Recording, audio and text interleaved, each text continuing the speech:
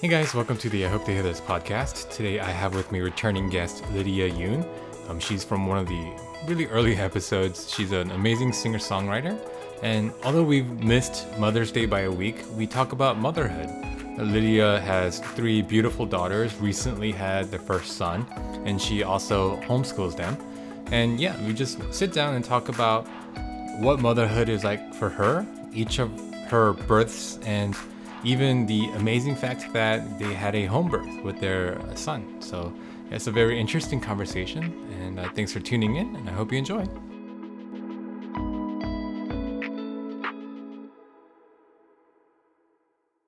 Hey guys, welcome to the I Hope to Hear This podcast.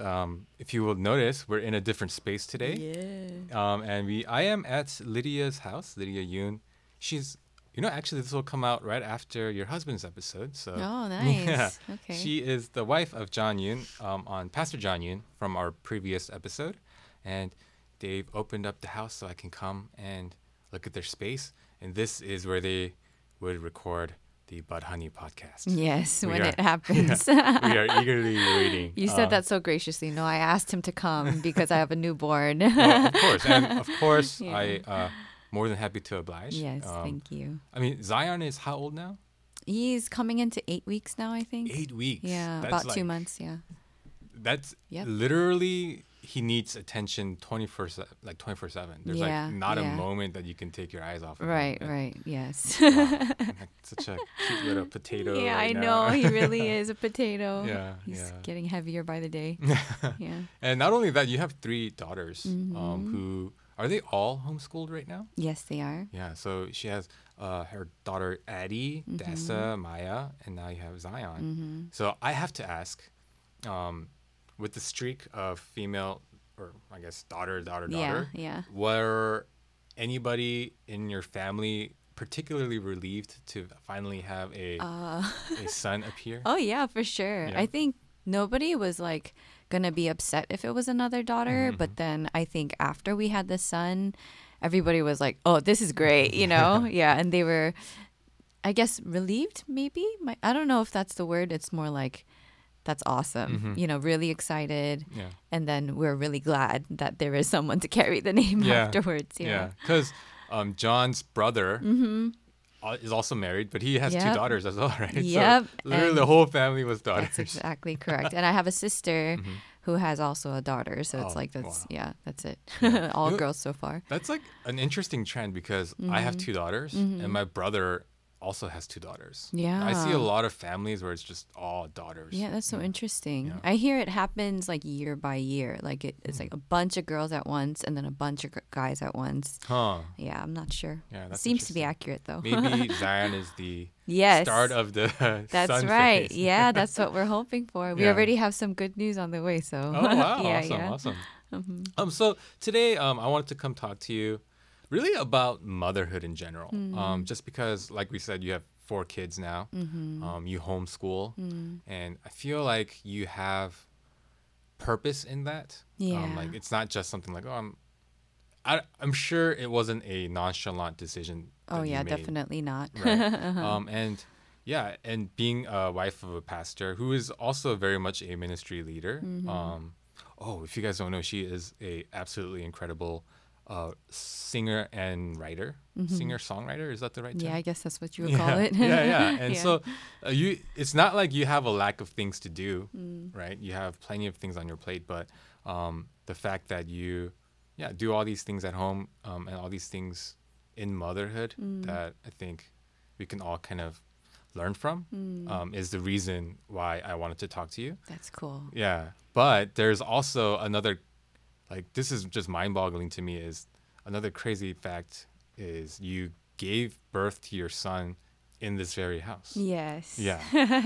So I want to hear about, like, because I've experienced 2 births Yeah. at the hospital, Right. and even the hospital doesn't feel adequate enough to bring in a child. Like, it feels like this is chaotic and I can't believe this is happening. So yeah. I want to hear more about that. But Yes.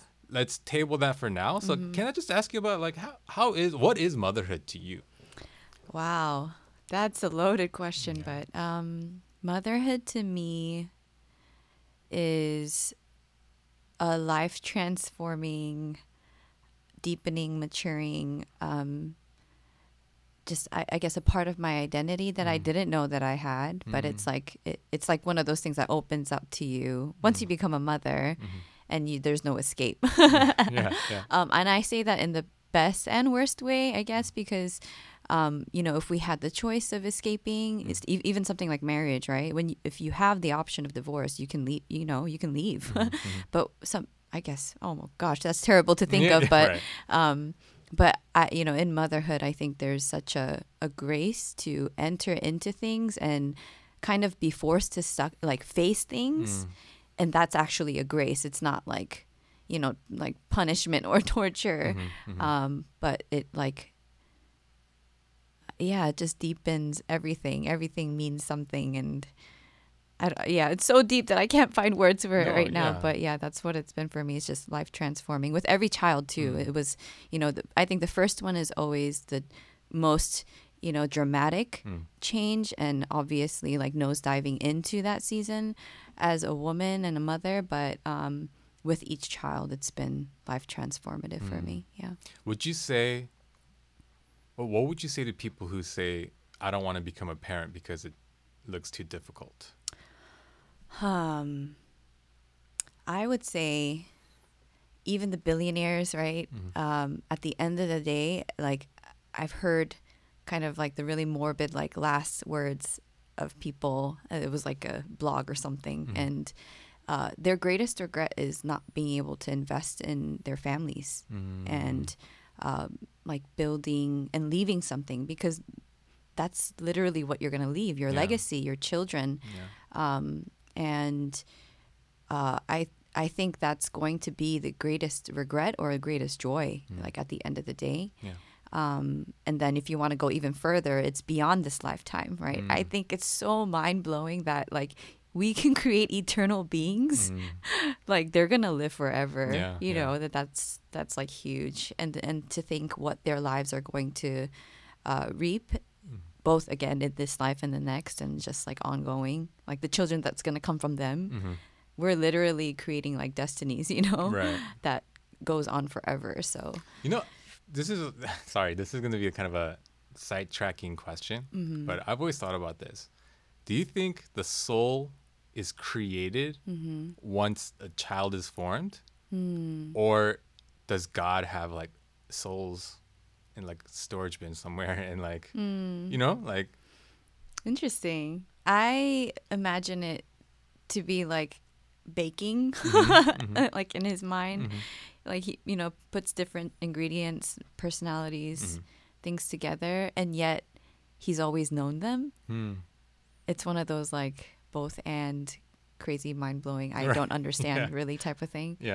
But you're saying like, are they set personalities or like like do they exist? So like a child that I might have in the future, do they exist right now? Their soul exists right now somewhere, technically, right? Because if God is outside of time, then he already sees it in one snapshot, right? So I guess then the better question would be like, does he have a soul and then he like injects it into the child created, or like as the child is forming, God creates a soul again, right? Because he's outside of time. It's like all at once, and it's already been done and happening at the same time. Right. I have no idea. But just even pondering that is like mind-blowing. It really right? is.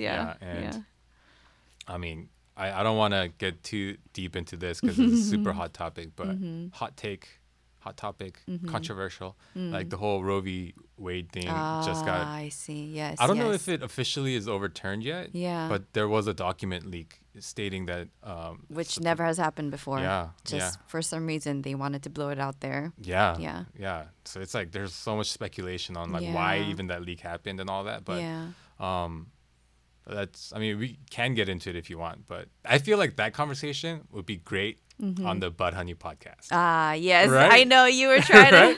So I'm gonna. Dave is trying to get us canceled. No.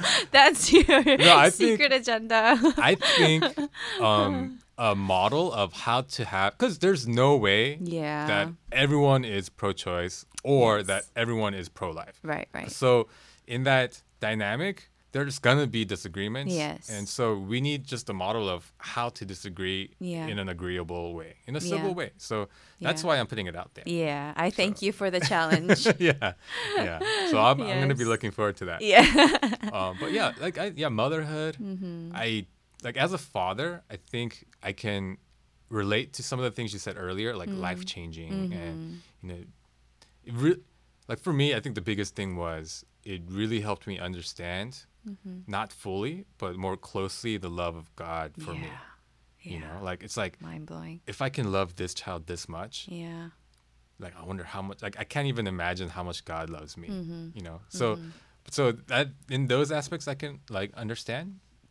But as a mother who like carries a child that's forming in your like stomach, Yeah. like how does it take a toll like on you mentally as you're like going through the 9 months or? Oh, yes. I mean, I tell everyone like I'd rather give birth to a baby 10 times over than like carry for 10 months, you know, Yeah. because it's such a long time.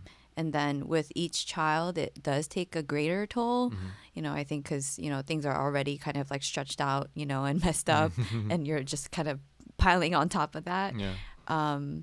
But it is special. I mean, like to be able to host a baby and feel like what he feels in a sense. And, you know, they say even like emotions are connected. And that's why like Koreans are they like, oh, 이쁜 것만 봐, right? Look only at the pretty things and eat only delicious things and like all that stuff. But only happy thoughts. right, Yeah. right. And I do believe it, spiritually speaking too. I mean, everything's connected, but yeah, there's nothing like it. I think that waiting is really transformative because it just, you know, nobody likes waiting, but in it, like so much work is done, I think, internally, and just like growth, even spiritually, in many different ways. I don't know. There's just it's so much that I don't know how to like where to start, but all of it is beautiful. It's worth the price, you know. Do you feel like a bond is formed even in the womb? Oh, for sure. Yeah. In like what ways? Is it like the moments that you feel the baby moving and like, you know, or like do you just, because so again, I have 2 kids, so when I see my kids get born, like if I'm being really honest, and this might sound horrible, the moment I see the baby, like I'm like, oh, this is so precious. Yeah. But like I don't feel any sort of chung, like that bond in that like in that moment. It's like, oh, it's a new child. Yeah. But it's not like, I don't think that bond, like the bond I have with my first daughter Aisley, Yeah. I think it's formed over time after her birth. Right, right. But like in the immediate aftermath of the birth, if I'm being really honest with myself, I don't know that there's like an innate bond that's right there. And actually, I would argue that it's different for every mother too. There are moms that don't feel the bond even right after the baby is born, and it takes a few months to get there. And so I'm obviously purely speaking out of my own experience, but I think it's easiest with the first child because you're not multitasking, right? You're like sitting there listening to classical music or doing whatever you need to do, nesting, dreaming, you know, and really excited. So I think that helps create more of like the emotional bond. And then with more children, you're not really thinking, you know, sitting there, like here flutters, you know, when you feel the baby, you acknowledge the baby, you think of the baby, but it's harder to give that like mental space, I guess, to the child. But regardless, it's like the baby's there, like the whole time and you're there. And so I think that presence alone, for me at least, has like it creates that initial bond. And then when the baby's born, it's like, oh my gosh, I carried you inside of me for 10 months, you know, like that all really, I think, helps create the immediate bond for me. Like luckily I haven't had the problem of disconnection with my children, so yeah, it was like pretty much immediate for me, especially after they're born. Yeah. Yeah. Yeah. But that was a good disclaimer you put in that not all mothers have Yeah. that. Yeah. I mean, the whole postpartum depression is very real, Yeah. right? Yeah. I mean, It's- the most shocking thing for me when I like first saw my wife giving birth in like the first doctor's visit, not even actually even before we get discharged, Yeah. there's a doctor who comes by and says, if you have any thoughts of suicide Yeah. or like desire to hurt the baby, like you have to go to the hospital. And the fact that they have to give that disclaimer means Yeah. that there's enough people who go through that, right? Yes. So there's an actual like that's like not because you're a terrible person or a terrible mother or anything like that. It's Yeah, just it's a yeah. normal like part of it, like something chemical imbalance in the Oh brain. yes, the something like- hormones are, you know, Right, it's right. crazy. Like yeah. for me, it manifests more physically, and luckily, I haven't experienced more of the emotional aspects of it. Mm-hmm. Maybe I have with the first one, but I can't tell if that was like postpartum depression or if it was like more circumstantial for me. But I mean, pregnancy alone, it just your body goes through so much. I actually have been like kind of breaking out at hives. I think, Oh, like really? trying to. I feel like that's from my hormonal, like coming back to normal now. So that's been one of the things I'm dealing with. But that, I mean, Oh, yeah, we gosh. just go through so much. Yeah. Yeah. Oh, man. So I wanted to ask you, since you have like 4 kids, was there a difference in how you handled giving birth at each sequence? Oh yes. Like, so how did that look like? So when Addie was being born, what were Yeah. your emotions like? And Well, just practically speaking, I dreamed of this home water birth that I had with my 4th child since I was pregnant with Addie, but then I was kind of talked out of it. And it's my first time, and so the mothers around me at that time were like, heck no, like you think you're gonna do that? Like no way. And so I'm like, oh, I guess maybe my dreams are a little more grand than I expect for myself, and so I kind of let go of it really quickly. I had an epidural in the hospital with a doctor, and it was great. Honestly, you know, like I didn't feel a thing, and yeah, it was still good for what it was. But then the second time I was on this like faith journey, and I was convicted to do, you know, completely natural, and I did that with a midwife at the hospital. And that was wonderful too.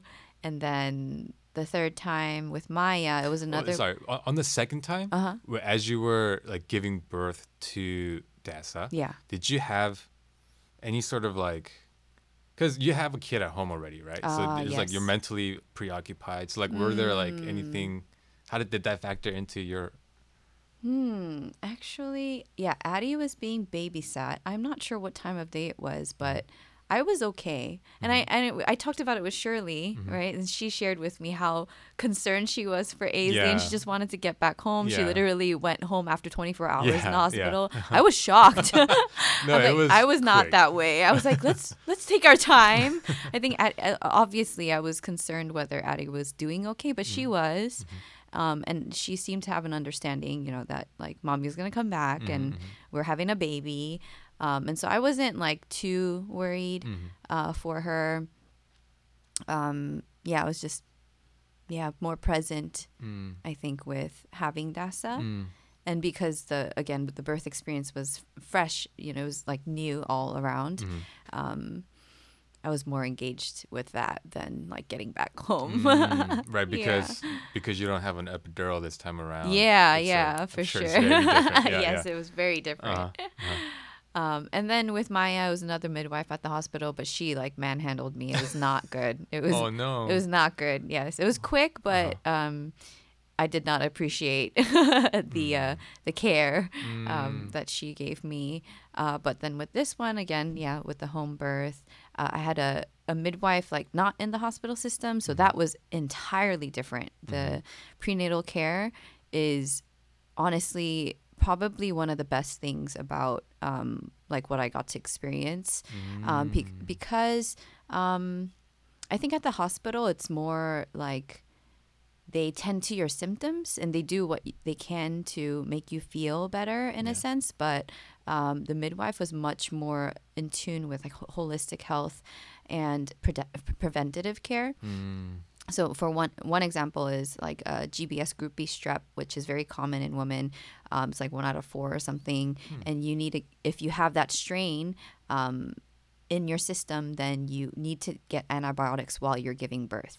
And so I was positive for all 3 of my pregnancies, but with this one, she had me like on vitamin D and probiotics, and it actually cured it. Like, oh wow, I was negative for the first time in my life. Wow. And I didn't have to worry about getting antibiotics while I was giving birth. And it was actually like, it burns like in your veins. Like you think it's just an IV, but with Addie, the IVs were the worst part of my giving birth, because I had the epidural and they went fishing for my veins, and I was like looking like a druggie.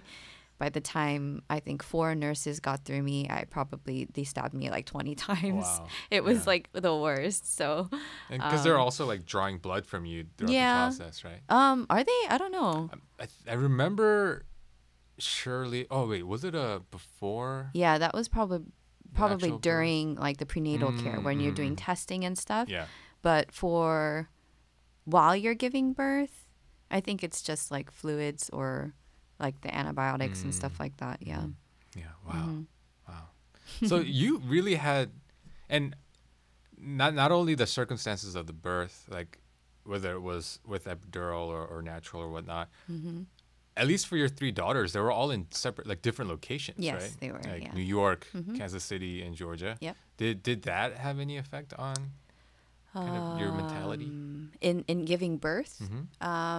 Yes. Yeah. Because of the people that are there. And so again, New York, I was, influenced by the common, I think, even outlook on motherhood was so different. The mothers around me at that time, like, they always complained about how terrible it was and how much they wanted to want to go, like, get back to work, and how much of a relief that is for them to like, just get a break. And I totally get it. Like, there's career women out there, but that's definitely not my like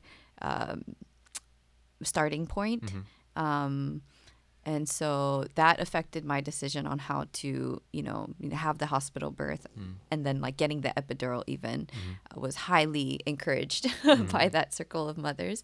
And then with the second, Kansas City is like as granola as you're going to get, like their moms, I would say like a minimum of 4 children, and then maximum of like, I've seen up to like 12 stick figure families, like just going on and on. It's just church bands, and that helped me to be introduced to this whole new world of, like home birth, first of all, the concept of it, and then all the knowledge that is connected to that. And then it was a highly spiritual community. And so, aspects of faith, like a supernatural childbirth. There's a book called Supernatural Childbirth that actually I was recommended when I went to a visit in Bethel Church in Redding, California. And then when I came back, I told my friend, oh, this guy like prayed this over me, and then he recommended this book to me, and then she literally got it off her shelf and like gave it to me. And that's how I was introduced to this like whole concept. And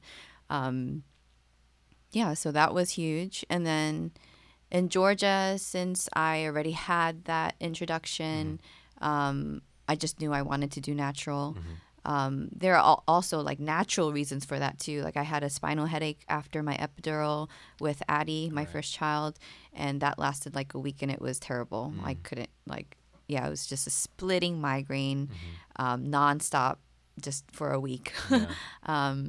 So yeah, definitely. I think the culture of where you are definitely affects and then your access to that type of information. With the last one, I got more resources involved, and so I was able to like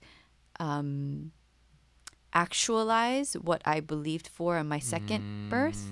I see. And I was able to prepare better, and so it actually happened the way that I was aiming for. So when you say the second birth, you're talking about like what you read about Yeah, the supernatural childbirth. I recall Yeah. you explaining this a while back, but can you explain one more time what that is? Okay, so the concept is that, if childbearing pain was a direct result of the fall, and then Jesus became the curse for us on the cross, then why do we suffer childbearing pain?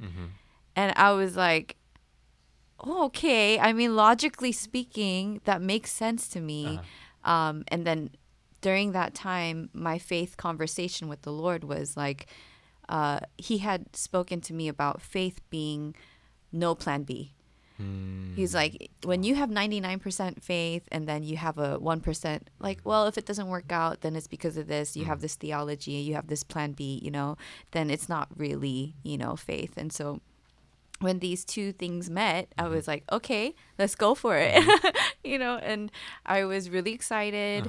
And yeah, we prayed through it and everything was like, I was so ready to go.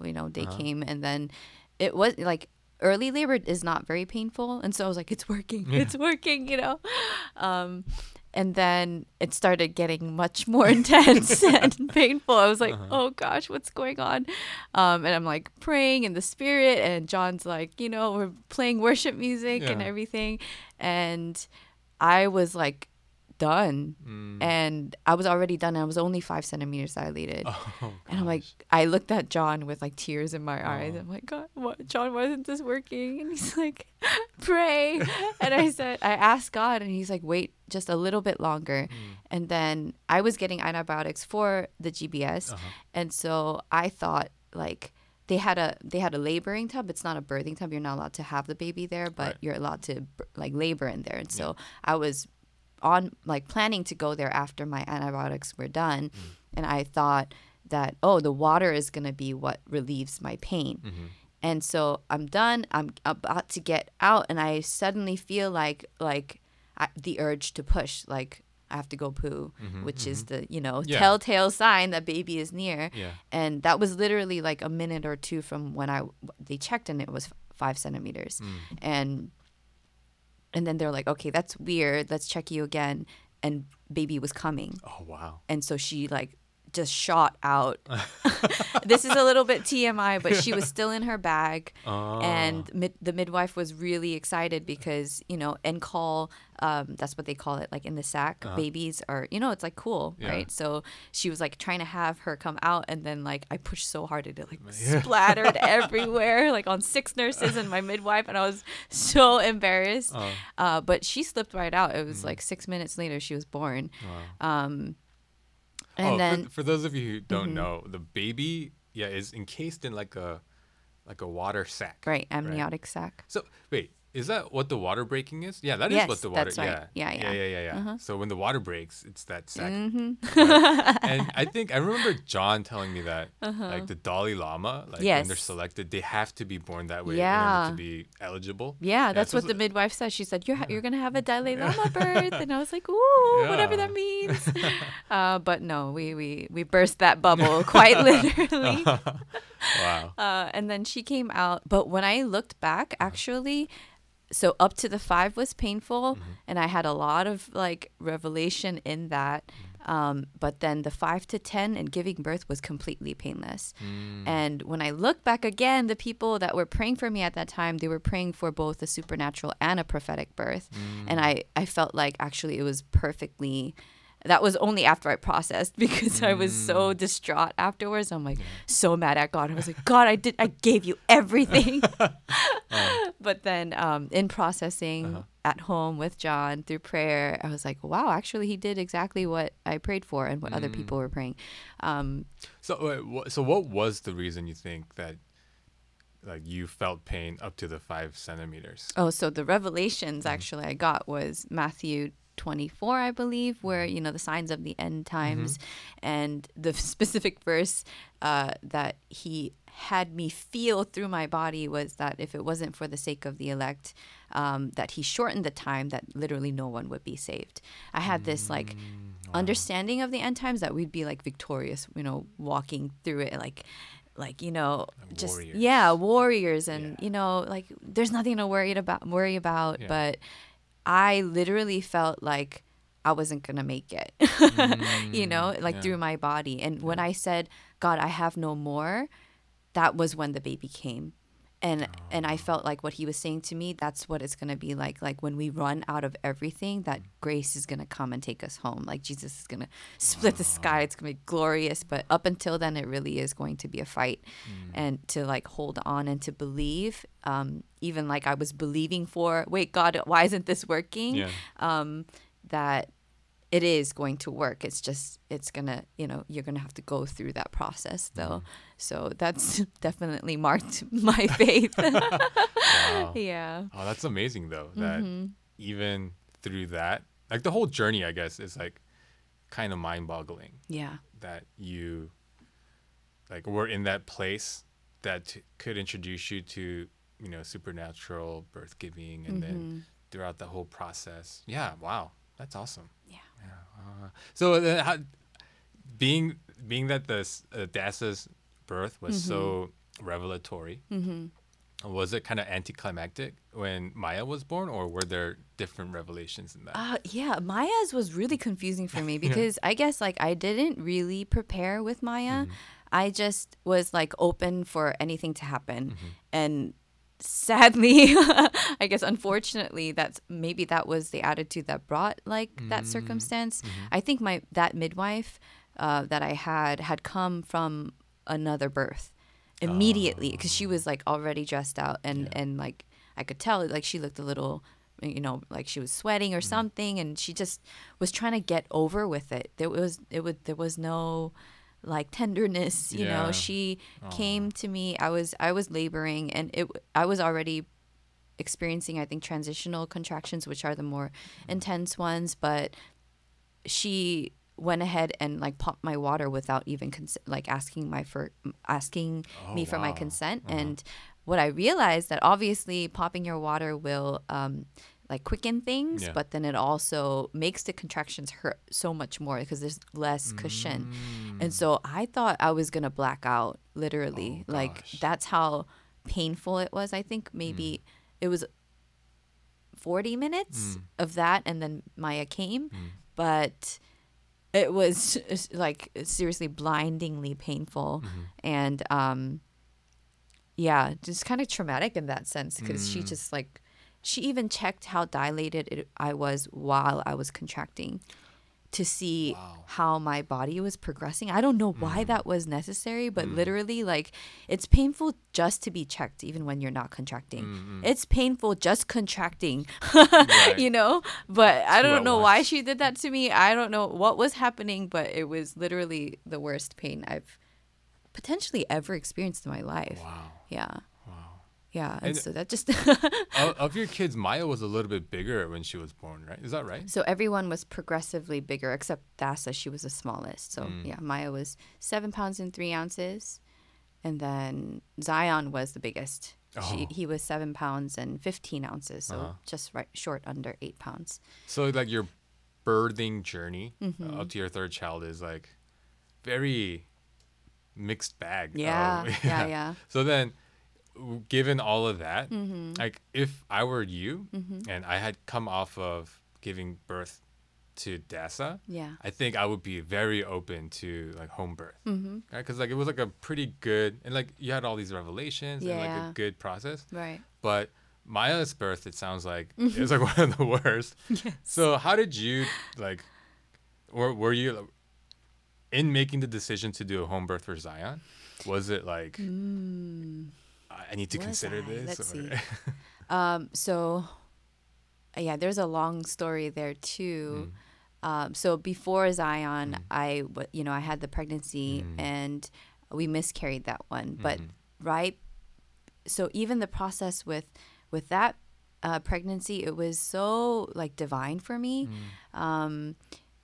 There were like dreams. My sister-in-law had a dream, and then literally and then I had a dream that morning that I was pregnant, and that's what got me to ask John to go get a pregnancy test. Oh, wow. And then I was confirmed positive. So, and then 3 days before I found out I was pregnant, I randomly researched the midwife that was recommended to me.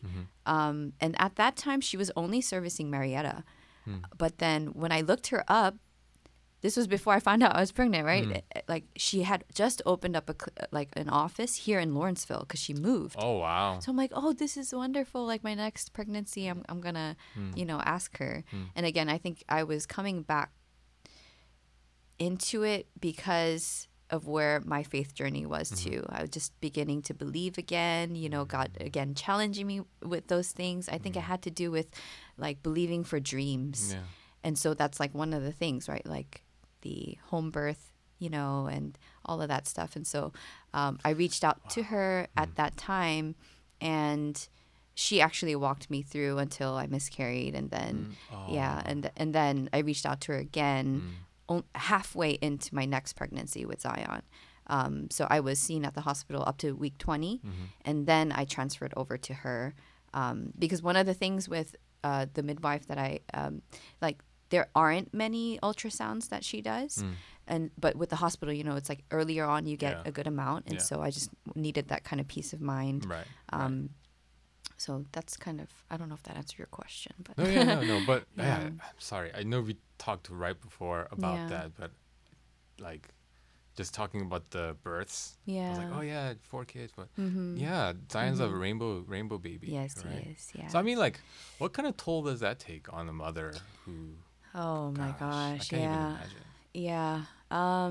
I think, John and I hit on it in it was the last podcast that I think the last episode that we recorded with But Honey, talking about grief and hope. And again, like the grief was so deep, not just because of like losing a child, but because of so many promises that were linked to him. Like, again, it was such a good setup, right? And it looked like, wow, God, like you were really making a way. And then like so much like question marks, right? Confusion. Left. Yeah, confusion and a lot to just process through. But miscarriages are very common. And in that way, I think I was really thankful to be able to connect with other mothers that have gone through it. But I mean, emotionally, obviously, it's like very difficult. But I didn't realize how physically like difficult it was. For me, because it was a missed miscarriage, which is like when you have had the baby, even though it was, not viable. Like if you continue to carry for, I think, over like a month or something, it's like a missed miscarriage. So I actually went through everything naturally, which took a course of like, I think like 2 months. Normally, like not normally, but you have the option of doing a D&C, which is, same thing as an abortion procedure. Like they clear it out for you. And that's very just like, that day. And then, you obviously have to recover from the procedure, but it's done. But then for me, it was literally like a slow everything, like I had contractions all that time. I was bleeding all that time. And then the time when like my body really passed everything, it was like giving birth. The pain of those contractions were so intense that I was taking like 8 to 10 Advil a day. Like it was, just really physically painful. I didn't realize. And that's me at miscarrying early, but, moms that go through it later on and then like stillbirths, like it's just, I can't imagine what that's like. It's really, really terrible. Yeah. Oh gosh. So, but I'm sure with Zion, it was like even more hope in like when he was born and all that, right? Yeah. I had such a solid group of moms around me, like during that time, and just our community, they really surrounded us. And so actually we got pregnant like 3 months after the miscarriage. Oh, wow. Yeah, so it was very quick. And of course there was, anxiety in it that I had to work through, but God really brought me to a really, really good place. Yeah. And I think, again, he did so much more than just having to do with the pregnancy. He taught me how to like lean on people and him in a very practical way. Like, I think being helped is harder for me than helping, and I think that's the case for a lot of people. Interesting. I think that's just general, maybe like Korean thing, like 부담 주지 마, right? Don't be a burden to others. But then Galatians 6:9 says, bear one another's burdens and thus fulfill the law of Christ. Like literally, like bearing one another's burdens is not just being willing to carry someone else, it's willing to let someone else carry yours. And I actually didn't know that I was not willing to do that until I went through something like that. And so God really worked so much in that season. I remember watching I think when I watched your gender reveal on Instagram, it was when I found out you guys were even pregnant. Oh, wow. Yeah. I mean, because like pandemic, I didn't put out a lot at all. Right. But I think I knew you guys had miscarried. So I don't know, like, I don't think the topic was something we like wanted to like bring up. Yeah. So like when I saw that, I was like, oh, that's so great. And then when I saw the blue, I was like, good for John. Like, finally, he's getting I'm happy for him. Yeah. So then, let's get into the juicy part. I don't know if I want that imagery, but like, sorry. Too literal. With home birth, like, first of all, how does that even work? Okay. Like what aspects of it?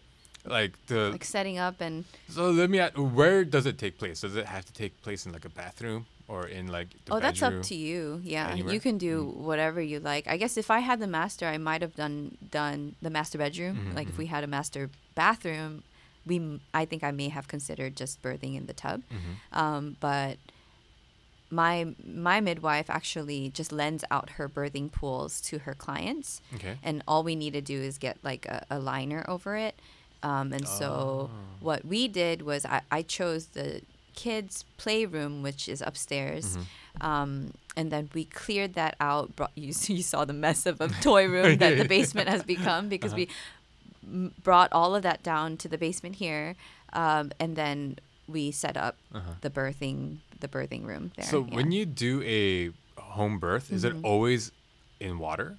No. No, it doesn't have to be? No, it doesn't have to be. Okay, but I always wanted a water birth. So. Gotcha. Okay. So you are set up with like a pool. Yes. And you're just in the pool. And from what I remember very clearly, there's a lot of like fluids and blood and stuff. Yeah. Right? So is there, you just have to like deal with it, or is there something that like...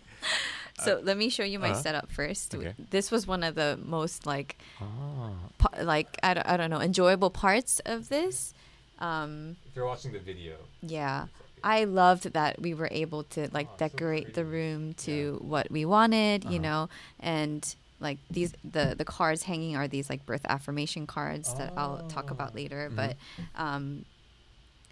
so if you're going to birth in the pool, that's actually best case scenario because they clean it up themselves. Like the setup, John had a lot to do with it, but the cleanup was like they just handled everything because they know they have a sump pump. You put a pantyhose over it, so it takes out all the liquids, and then the liner you just wrap it up and you toss it. So it's like they do all the cleanup afterwards. I loved the team like when they were. They came for like a home visit right before the birth, and they're like, when we're done, there will be no trace of a birth having been done here except with the baby in your arms. Yeah. So I was like, I love that, you know, because John was so worried too. He was like, how do we clean all that up? Yeah, John's like kind of OCD. Like, so there's a team. It's not just a midwife. Yeah. Okay. So she had two others with her. Yeah, and her assistant. She was very handy, and like they have like these competitions amongst each other who can fold up the birthing pool the smallest afterwards and stuff like that. So I mean, they really did so well. Yeah. So I'm just the only birthing location I know of is a hospital. So like the things that I know that happen are they're monitoring you and the baby like the whole time. Is that something that happens in the home birth as well? So they do something called heart tones, which is the, I guess you would call it a sonogram, right? Where they hear the baby's heartbeat. Yeah, They yeah. check every half hour, I think it was. They were doing that, and then mainly earlier on, it's just they let me labor the way that I want. They will. There's like enough space on the floor, or there's the bed, or there's the yoga ball, and then different positions. They had given me like a little pamphlet of like what your birthing partner can do for you while you're birthing or laboring, and so all of those things were very helpful. And what I really enjoyed, like being outside of the hospital setting, because you can do what you want, you know. Right. Yeah, you don't have to be sitting or whatever it is, or in the bed. So that helped a lot. Okay. Yeah, with the heart tones, and then I don't know what else is not normal. So with Shirley, it was they monitored the baby, but they were also monitoring her like contractions. Yeah. Yeah. Does that you guys said too? Contractions, not so much. I think they would just ask me here or there, like, oh, how often are they coming? Like, how intense are they? But they can tell even just by my body language, like, oh, it's like gonna be soon or whatever it is. Yeah. Yeah. And you know, come to think of it, like looking at the picture, that is a much like cozier, calmer environment than a hospital, because hospitals always have that white light. Oh yeah. It's all very like Yeah. mechanical. I wanna Sterile. say. Right. Yeah. Yeah. Sterile. Yeah. And like so I can see that being a more calming like environment to Yeah.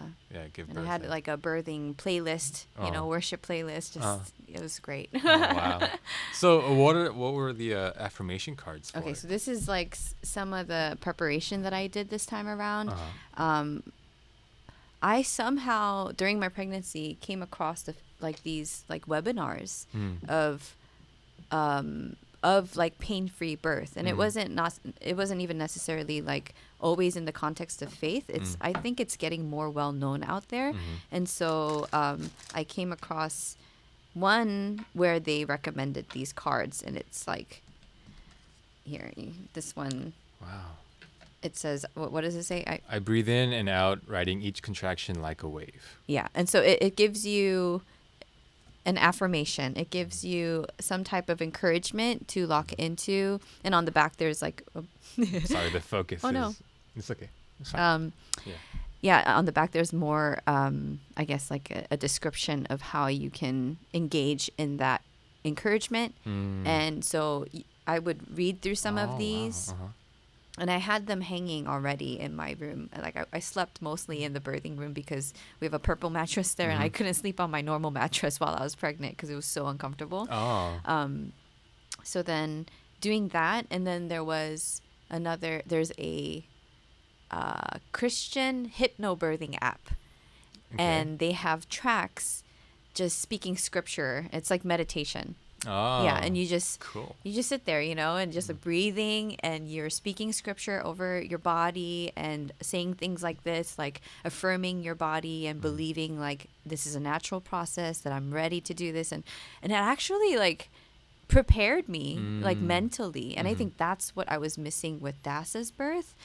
It was I was prepared spiritually, but I wasn't prepared mentally on how to, like, what tools do I use when I'm experiencing those contractions and they're painful? What am I supposed to do, Right.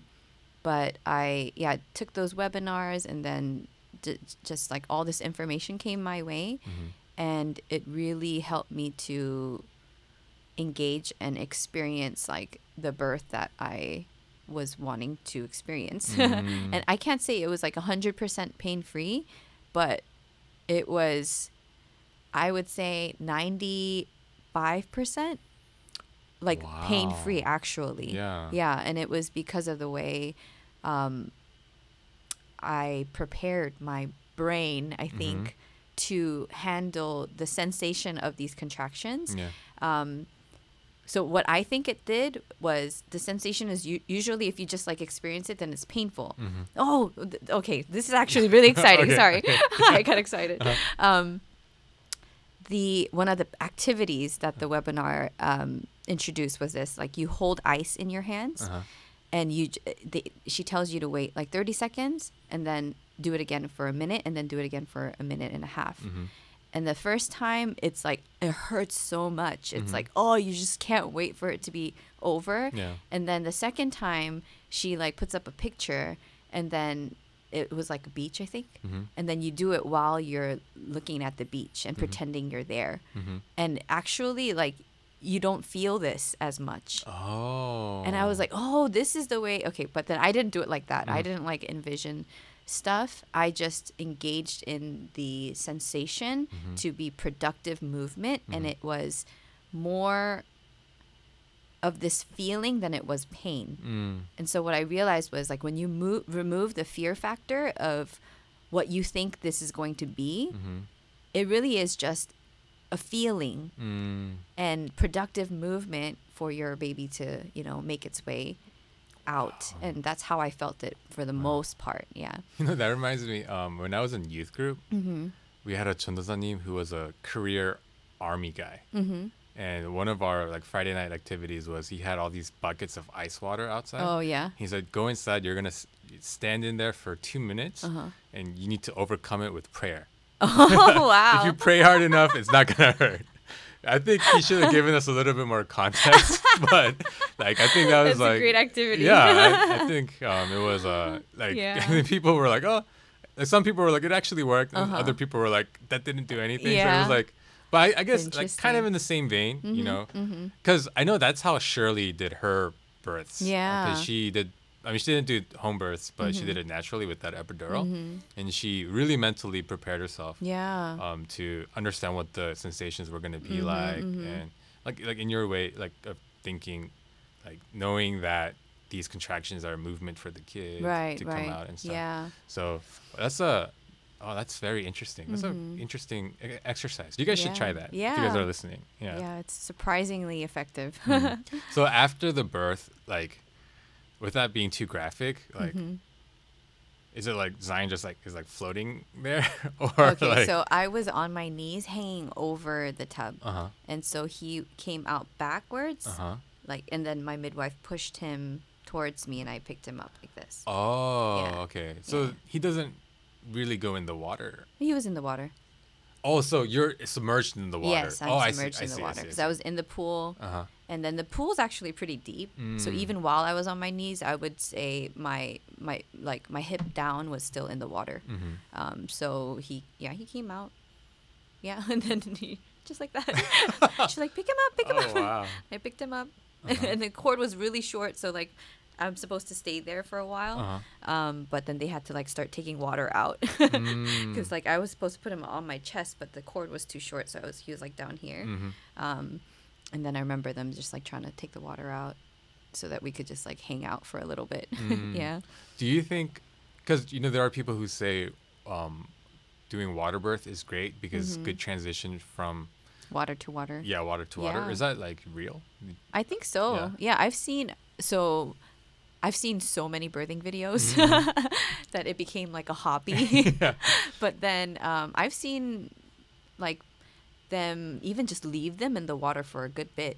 Oh. Because technically they're breathing through the cord still, right? They haven't Right. taken their first breath yet. And so they just like let him Oh, wow. let him hang out for a little bit and then just like really gently take him out. Yeah, and so I think it's fine. Oh, wow. So, yeah, that's. I would say the water is most helpful for the mom because so as soon as I was contracting and what I realized though was that I took a shower and then my contractions stopped. And so it eases the contractions, but it also can relax you so much that it can like delay it. So then I tried to labor as long as I could outside of the water before getting into the pool. But as soon as I got in the pool, it was amazing. It feels so great. Like the pain is like, it definitely lessens the intensity of the contractions. Also being able to maneuver your body like like it's anti-gravity in the water, Right, you know, like right. even sitting in the water feels so different like than sitting on the bed because like there's like weight lifted off of your Right, you know right. just yourself, I guess. And just being able to move like freely, it was wonderful. I just loved the water. Wow. Yeah. And I guess some of the cleaning happens as the baby goes in the water, right? Because as soon as you give birth,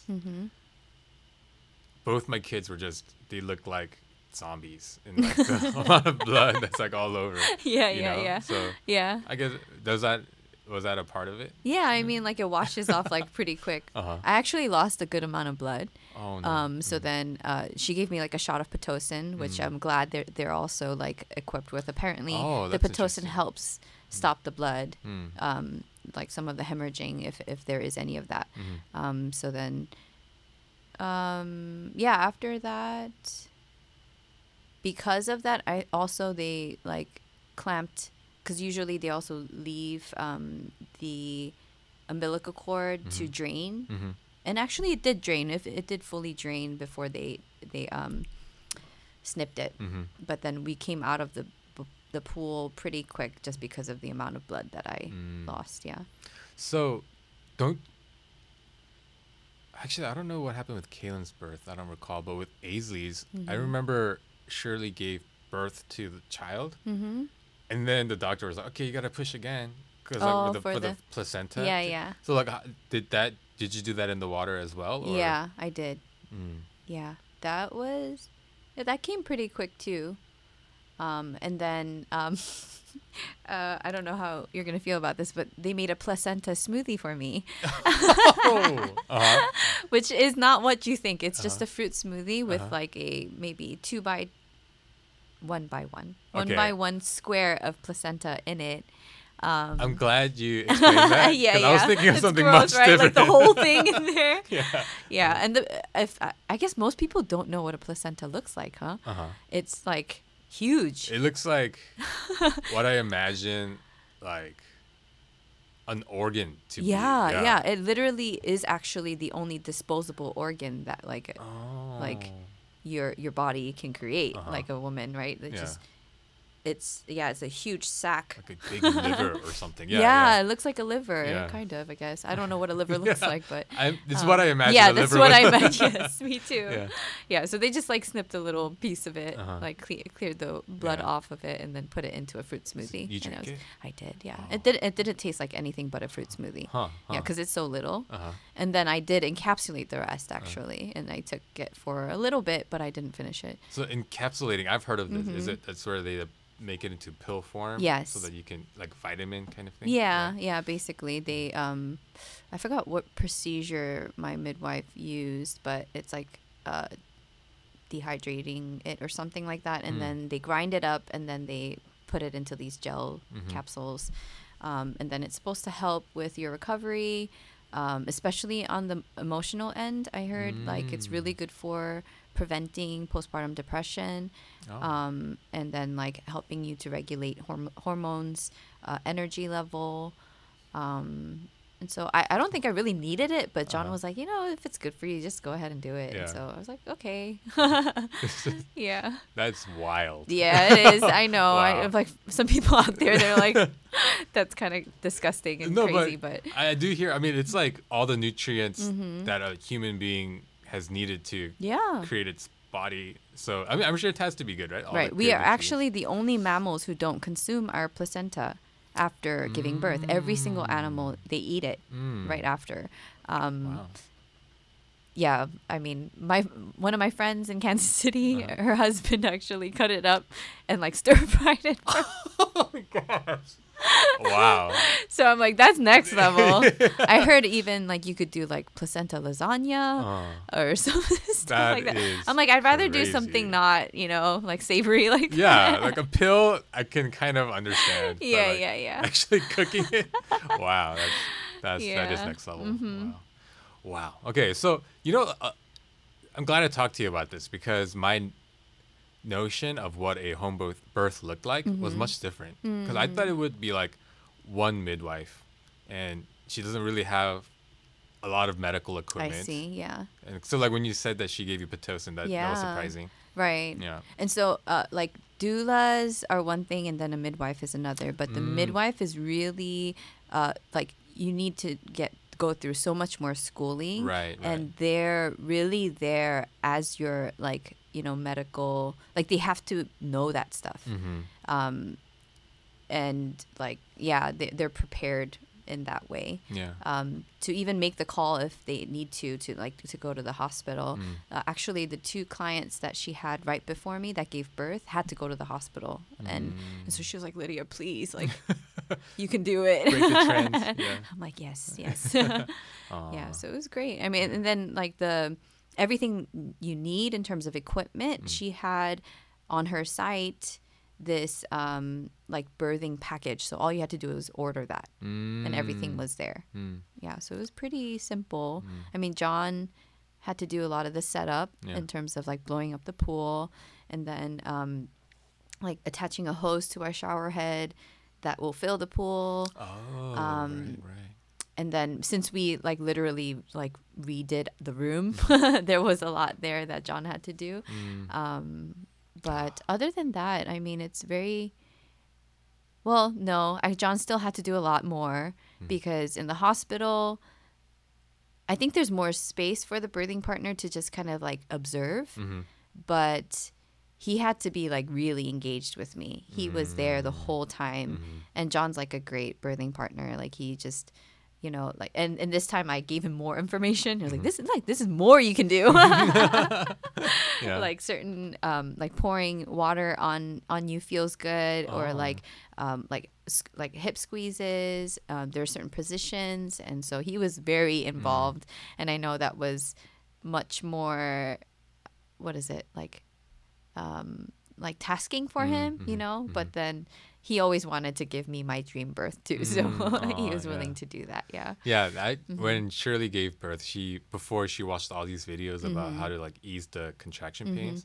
So one thing I know really helped her was she labored on like a birthing ball. Yeah. Like a big yoga ball. Yeah. And like we like crossed our hands and like held like this. For whatever reason, it like eased the pain for her. So like cool. that's what we did. Yeah. Yeah. Wow. That's But great. wow. Home births.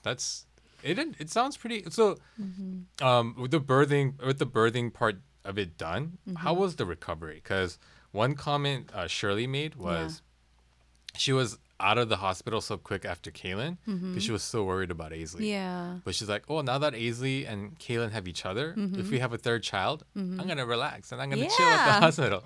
Yes, girl, take your time. So, like, was there any disadvantages of recovering at home versus at a hospital? Well, so my angel of a sister-in-law actually had volunteered to take our kids like to her place for 3. I think it was supposed to be 2 nights at first, but she extended it to like a week. It was practically, yeah. So I had the best of both worlds. Like I think one of the benefits in the hospital is that you get that just alone time. If you do have other children, then you have time to recover, and then the nurses are taking care of you, and like literally you press a button, right, and you get what you need. But I think I had the better of all of that because the nurse was my husband. Shout out to right? John. Yeah. And then also, my children were taken care of. Like, so it was getting hospital care better than hospital care at home in the comfort of my home. Right. And so circumstantially, just like we were just so blessed. But I know that that's not the case for everyone. So that definitely is something you probably need to plan for, or just consider the cost for, I guess. I know like a lot of the birthing videos that I watched again, they actually wanted their children to be around.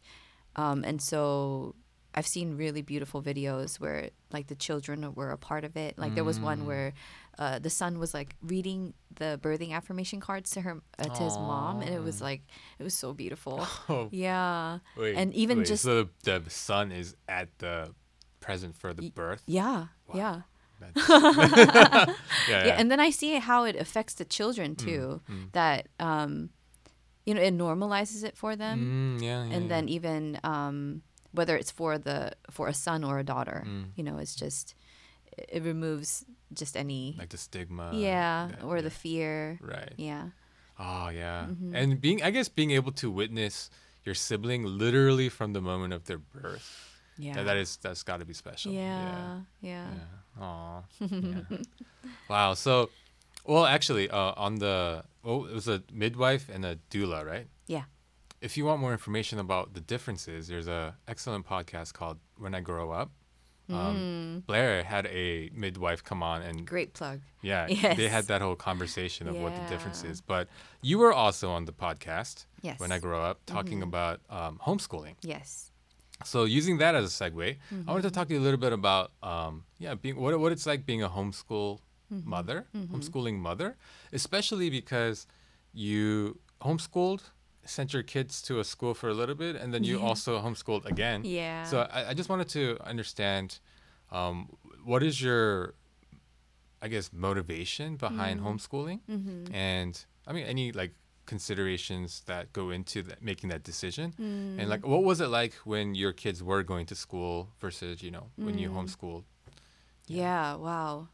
I just had like a whole flashback of like the entire journey. But Addie was 3 when I started, and I was in Kansas City. Again, that's like the best, like community and culture to be in. I was introduced again through all the moms that were around me. And I remember like when I started considering it, I was like, there's no way that I can do this, and it really felt like such a distant like reality that I can't really accomplish.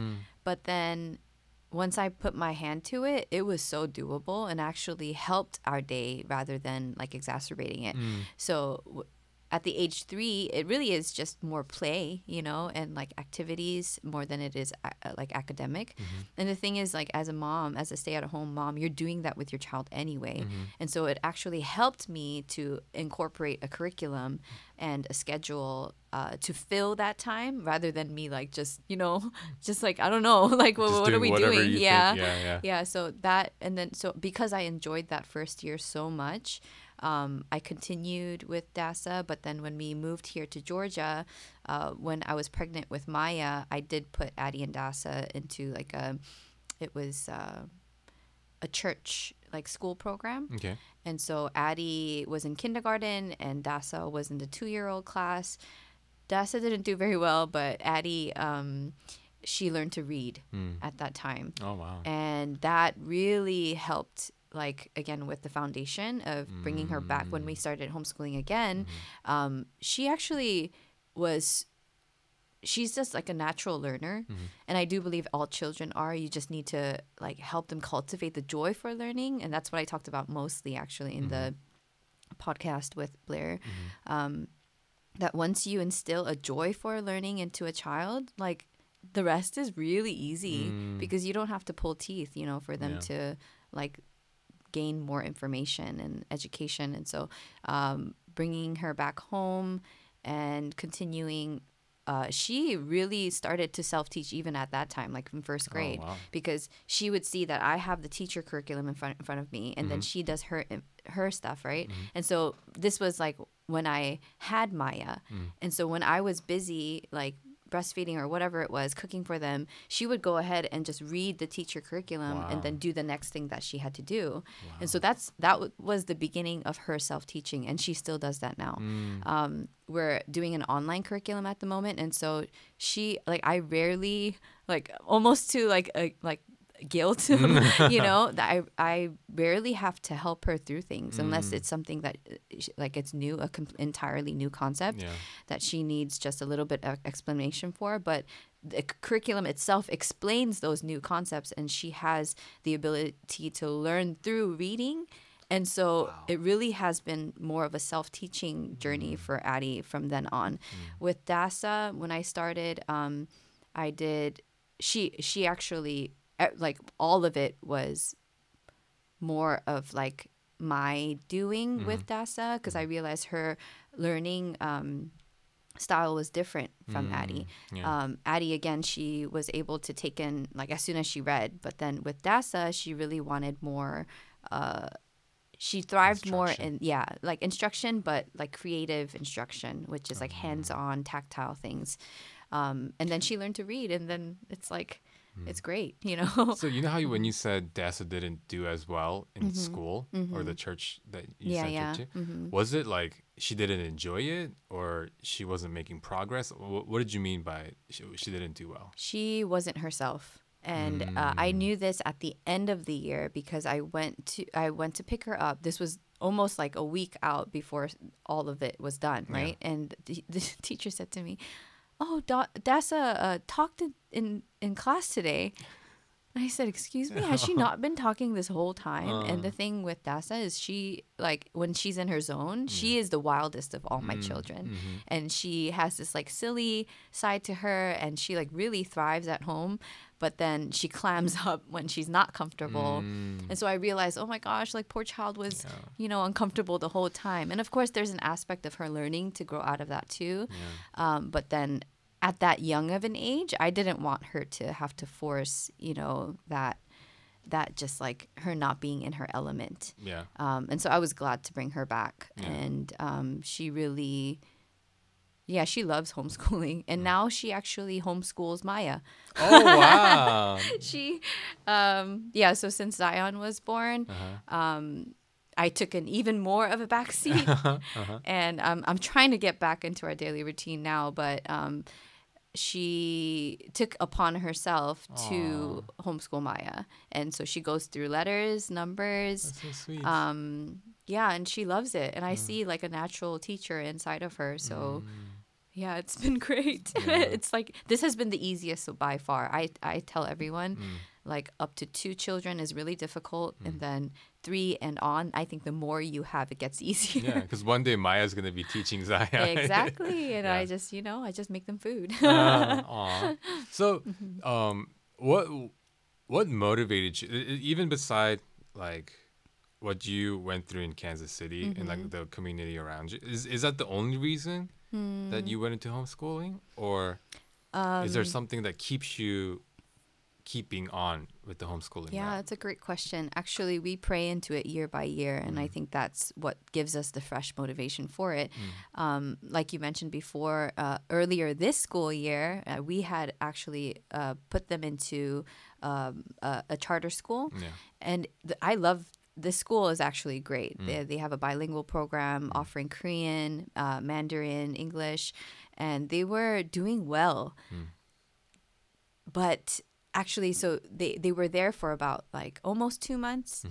And in that time, what began to happen, actually, our entire family life started shifting to support their school life.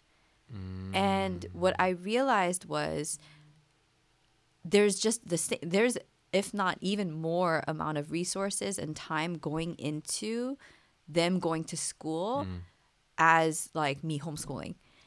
And then I realized that, well, but then I'm doing all of that, putting all those resources to support the teacher's agenda and not the agenda that I actually want to provide for my children, you know, with a biblical background, with, you know, just a worldview, like different things, like character things that I want to hit on with my children, like family time, like a culture that I want to establish. Like there was so much time, you know, being poured into this secondary thing that I didn't really want to have as the pillar, you know, like everything's pouring into this thing. Like, wait, why am I doing this? And that's why we brought them back.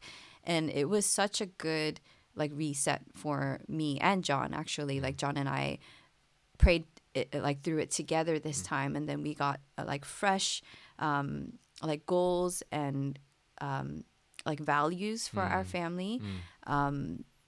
And it was a very practical breakdown. And so the verse that we got was, love the Lord with all your heart, with all your soul, with all your mind, with all your strength. And then we actually created different parts of our schedule to reflect that value. And so like loving the Lord with your mind is where education comes in. And we incorporated like Bible, you know, time, and then with heart, like worship, we started every morning with worship and prayer. And then even the physical aspects, like we started exercising together, as a family. And then we have like Mondays set out to be our family days, and we start off the day with a date with one of our children. So if it's like if it's a mommy date day, then I'll have it with with Addie. We just had it with Addie this past Monday. So all of those things, it requires time and resources. And I'm like, this is what I want to do, and it like I believe in some of what the school does, but it doesn't. It's nowhere near what I want to hit on together as a family. Right. And so we brought them back, and then it really gave me even more of a gratitude for the fact that like I can do this, and I get to do this. And it's not like just another homeschooling year, Right. And so we were really, really thankful for that reset. And we want to keep doing that actually. Just like every year, fresh values, fresh, yeah. Do you think you'll do it until they go to college, or That's why we pray into it every year. Yeah. So that gets a little tricky because if we do get the decision for like per se Addie to go back to like school, then I don't know if we're allowed to like go back and forth like that. I think actually by a certain age you just need to keep going. right? So we'll see. Yeah, I don't know. It has been a year by year decision for us so far. Yeah. Yeah, and it sounds like it's going great. Yeah. That is awesome. And not to get too controversial, but you're saying there are things like morals and values that schools try to instill on your kids, and you, as a Christian woman, might have different morals and values that you want to instill in you. Is that also a factor in this? Yes, hugely. Yeah. I think there is more discipleship happening than we think in that context.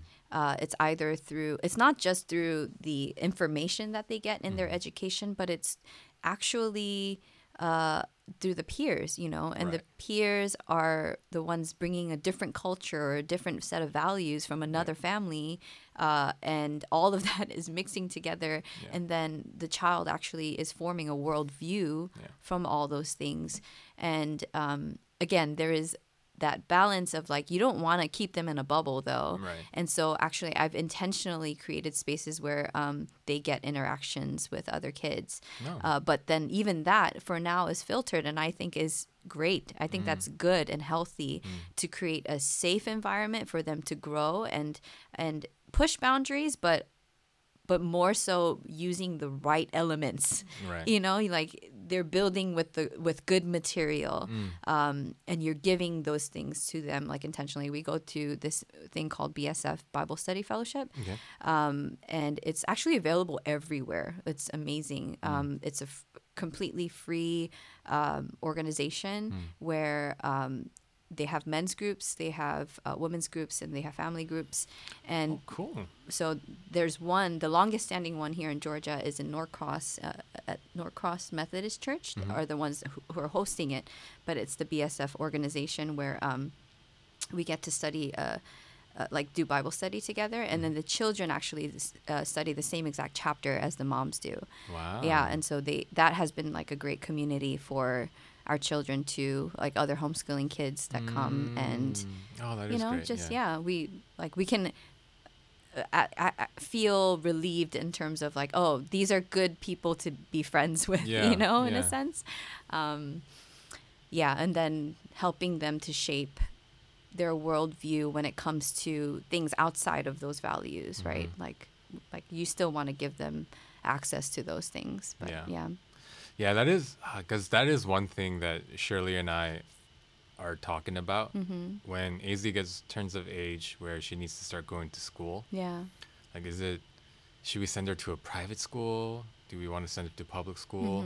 Because I don't know. I don't think we're as aware of it when we're younger, but so much of what can be taught at schools, what can be and what is taught in schools is based on like laws and like legislation, right? Like, I mean, the big one in like Florida recently was like the Don't Say Gay bill and all that. So like it's not really the teacher saying this is the best thing to teach the kids. It's there are certain laws of like what can be taught to our kids, what should be taught, and Yeah. it's like who decides those laws, and like who votes on them, and like who's like next year when it's like a completely different party in power, Yeah. like how is it gonna change? So like I think there is this fear that we have so little control of the information that our kids are taking in. Yeah. And this is like where they spend most of their waking hours, like school. So it is nice to hear that homeschooling is a viable option. Yeah. And like just talking to you and listening to the podcast that you did with Blair, it like destigmatized homeschooling a lot. Because I think I had this like bias that homeschooling is for like all the weird kids Yeah. got homeschooled, Yeah, and it's because they had to get homeschooled because like, they can't fit in with the other kids, Right, like all right. these kind of things. Yeah. But yeah, wow. No, actually, what sold it to me especially was like interacting with the homeschooled children in Kansas City. I was shocked because they would talk to me like a grown up. Like just the way that they would speak, like the way they would maintain eye contact, and even just the content of what they were like talking about.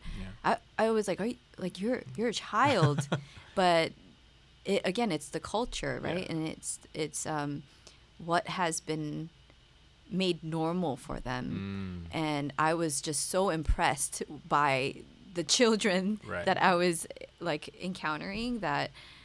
It actually, I think there is even, I forget which newspaper or magazine it was, but they were saying that homeschooled children are better off now than what, is typically the product of like public school or, just institutionalized Yeah. education. Yeah. And so, I think that was back in the day when you were like living in the countryside and you had access to no other, resources or Right. people, and the family was weird to begin with. Yeah. They were isolated for a reason. Yeah. Yeah. Oh, so yeah, man. Thank you so much for sharing all of that. That's Yeah. I think we're pretty over time. Ooh. No, it's fine. I'm fine. Are you okay with time? Yeah, I'm good. I mean, Yes. any last thoughts? Anything you wanted to share that we didn't get to cover? No, it's just been everything has been just so wonderful, and I don't say that like of course it's really hard. There Yeah. are really hard days, but I think it's just a matter of like tapping into the grace, right, for whatever season that you're in, and giving grace to yourself and the children. Yeah, it's just been a wonderful journey. And just if anybody would, want more information in any of the things that we talked about, right? Like I am more than willing to share. Let me ask you one thing. This is it's just something I've been thinking about because I get the question a lot of, man, it must be so hard being a father of two now. Is something that people without kids have been saying. And my response that I've formulated is this, and I want to see if you agree with this. I don't think it's hard being a parent. Like it's hard getting into the Olympics. Like there's only a set number of people who can go to the Olympics. So it's like a difficult thing to do. I think parenting, the difficulty comes with like how much are you willing to sacrifice of yourself to be a parent? Yeah. Do you think that's a fair statement? Yes, I think it's a fair statement, but also I think is only half of it because, yes, sacrifice is real, but the benefits are real Yeah, too. for sure. It's like that. I think you have to be real with the sacrifices, but it totally, what you gain totally blows out, the sacrifices. Like it doesn't even compare, just the joy, the love. Yeah. The relationships. Yeah. Like there's not even words to compare those things, I think. Just to give a small example of that, the other day, so from like 12 to 1, it's just me and Kaylin at home because that's when my mom has to go to her work. Yeah. And that's before Shirley has picked up Aisley to come back. Also on Tuesday and Fridays, it's me and Kaylin and Aisley. But on Monday through Wednesday, it's just me and Kaylin for like an hour. Oh, yeah. And there are days where like I want to just veg, Mm-hmm. just lay on the couch and like scroll the phone, you know, like Instagram, whatever. Especially like certain days, like after I go to the gym and come home, I just want to like lay there. So initially, like when I like have to go and interact with Kaylin, it's like, oh, I'm making this sacrifice of my own personal time Yes. to do this. Yeah. But like as soon as I put down the phone and like playing with her, Yeah. like moments later, Shirley has already come home. It's like so much fun that Aww. time passes by like that. That's awesome. Yeah. So and like you know like the things, someone do you know Jordan Peterson? Yes. Yeah. He's like there's this like little TikTok clip of him saying Yeah. like the first 4 years of a child's life goes by so Yes. fast, Yeah. and it's like the part that you don't want to miss. It's like Right. so special. Right. And like I can totally see that. I can't That's believe awesome. Kaylin is already like 8 months old. I know. Maya's Yeah. turning 4 Yeah. in just a few months. Yeah. Oh gosh, yeah. So it's you're right. I think the sacrifice, Mm-hmm. yeah, there are sacrifices. Like I mean like some people have to sacrifice their careers even Yeah. to parent. Right. You know, there's a lot of different real sacrifices, but Mm-hmm. there's also such real blessing and joy and Yeah. happiness, I think. Yeah. Amen. Oh, okay. I'm glad that it's not just something I was thinking, but sounds real to you Oh, too. yes. Yeah. For sure. Well, thank you so much for being on the podcast. Yeah, and, thanks thank you for so much- having me. Yeah, yeah. I love talking about this stuff, honestly. Yeah? I can keep talking about it all day. yeah. Yeah. So if you ever want to come back, please, my doors are open. Okay. As long as your doors are open, I can come here. I Yes, can do the whole yes, thing. yes. Yeah. And again, I want to encourage you guys, the listeners, to encourage Lydia and John to release more episodes of the Bud Honey podcast. And I think I told this to John as well. I do really think the premise of Bud Honey, like being able to disagree in an agreeable way, I think that's so important Yeah. and something much needed. It's true. Yeah. So Yes. I encourage you guys. Thank you for the encouragement. Yeah, and also another. By the way, late Happy Mother's Day. Oh, thank Yeah, you. this is like a week late, but Mother's Day. I think, Yeah. and when I think of Mother's Day, I think of your song. Is it titled Mama? Where they're like encouraging the mothers. Yeah. Yeah, that I'm not even a mother, but I always get touched by that song. Oh, yeah. So, guys, go look up Lydia Yoon. Is it Lydia Yoon Music on Spotify? Oh, Or is it just on Lydia Yoon? Spotify? I think it's just Lydia Yoon. Yeah. Yeah. On Instagram, it's Lydia Yoon Music. Used to be. Oh, is it not anymore? Yeah, I changed it to my name, just Oh. Lydia J. Yoon. Okay, Yeah. we'll follow her on Lydia J. Yoon. But on Spotify, go check out. I mean, just all your songs are great. I think that was when this is your second time on the podcast. The first time we talked mostly about your music. Oh, yeah. Yeah, so That's right. I'm a huge fan. Have always been since then. Gosh, that was many episodes ago. Wow. Yeah. Yeah. That was like early on. Yeah, right? yeah, much That's earlier on. crazy. But yeah, guys, please go check out her music. It'll really encourage you. So yeah, thank you guys so much for listening. Thank you for being on, and yeah, Yes. talk to you guys next time. Thank you.